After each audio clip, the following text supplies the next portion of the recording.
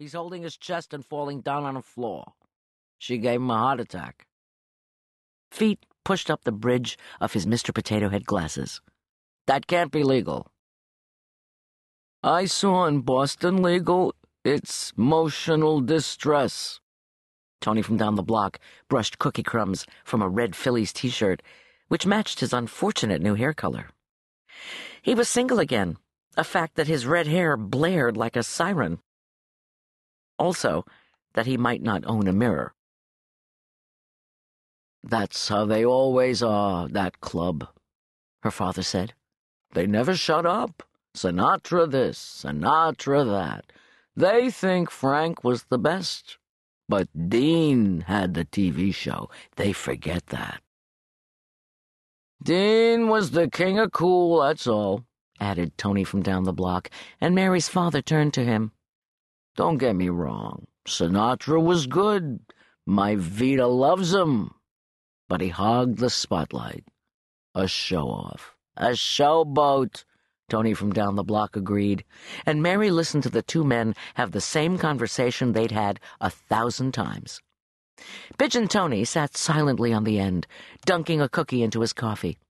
At only 5'2", he was more wren than pigeon, with his bald head inexplicably tanned, his brown-black eyes small and round, and his tiny nose curved like a beak. He was quiet because his English wasn't that good, and for that Mary felt grateful. 2 Tonys were enough for one lawyer. "But, Pop," Mary interrupted, trying to get them back on track, "Big Joey's fine now, and Bernice didn't cause his heart attack. He weighed 300 pounds, hence the big part. In an intentional infliction case, you have to prove that the act caused the harm, and the statement she made wasn't outrageous enough." "How can you say that, honey?" her father asked, stricken. "It's outrageous to us." His forehead wrinkled all the way to his straw cabbie's hat. He was wearing an almost transparent sleeveless shirt, dark pants with a wide black belt, and black socks with pleather sandals. In other words, he was dressed up.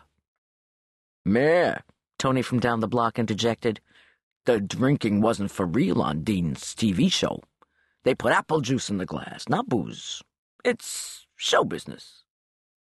Feet's face was still flushed. "Yeah, they just spread that rumor to make Dean look bad.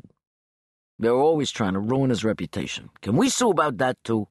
If Dean was alive, he could sue. So why can't we? He can't help it, he's dead." Mary sighed. "Slow down, gentlemen. It costs money to sue. Even if I don't charge you, there are filing fees, service fees, all kinds of fees. You have to have money." Feet said, "We have money." "Not this kind of money." "We got 78 grand in the kitty." "What?" Mary couldn't believe her ears. 78,000? Where'd you get that? "Dean's got a lot of fans," Feet answered, and her father added, "Dead fans. Angelo, you know, the barber down Ritner Street.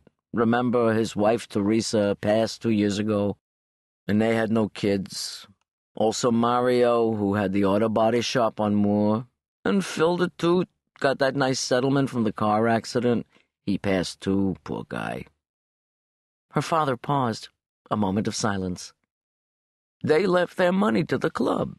We had $312 before that, but now we're rich. We can sue anybody we want." "Anybody says anything bad about Dean, we're suing," Feet said. "We don't even care if we lose," said Tony from down the block. "It's the principle. We're sick of Dean getting kicked around. It's gotta stop somewhere." "Right." Mary's father pounded the table with a fleshy fist, and Pigeon Tony looked up from his coffee.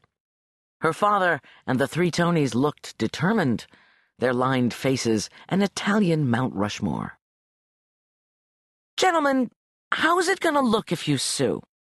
Mary fought the urge to check her watch. She had so much else to do and was getting nowhere fast. "Your club is mostly male, right?" "Yeah, it's true." Her father shrugged his soft shoulders. "What are you going to do? Dean was a man's man." "It's 'cause of the gold diggers," Feet explained, and Tony from down the block sighed like a lovesick teenager.